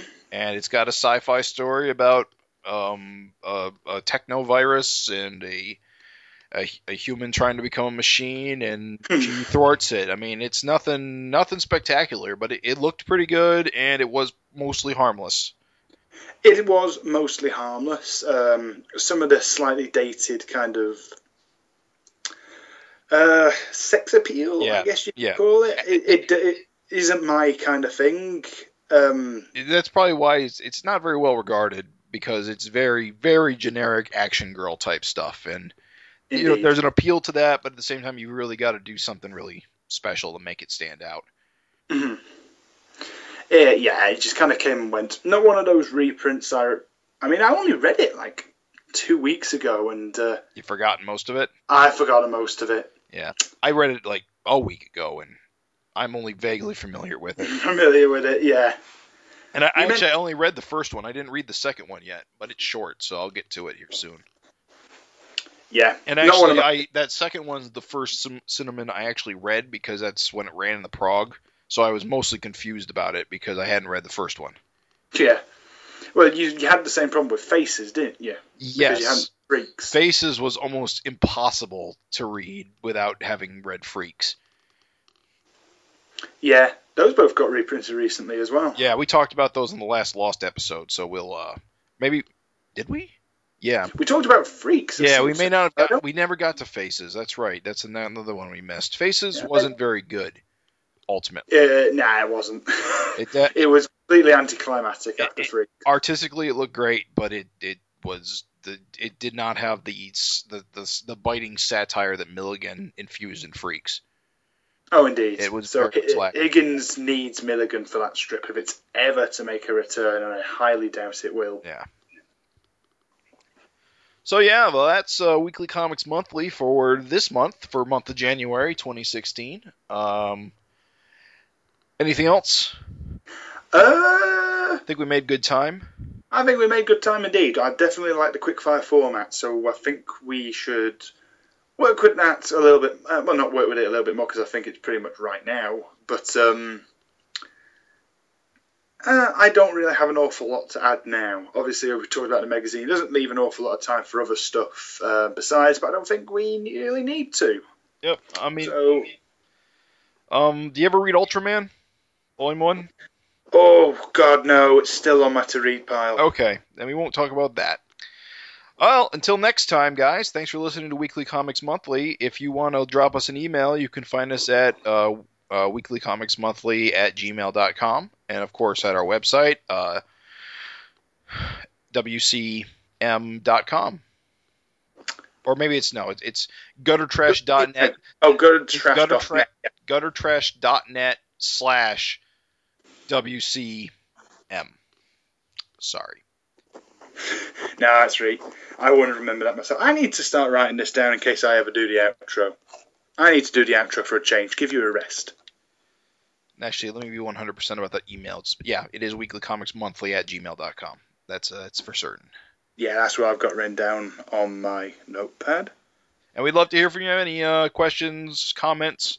We might read them on the air. If you have any like trivia you want us to answer badly, we're here for you.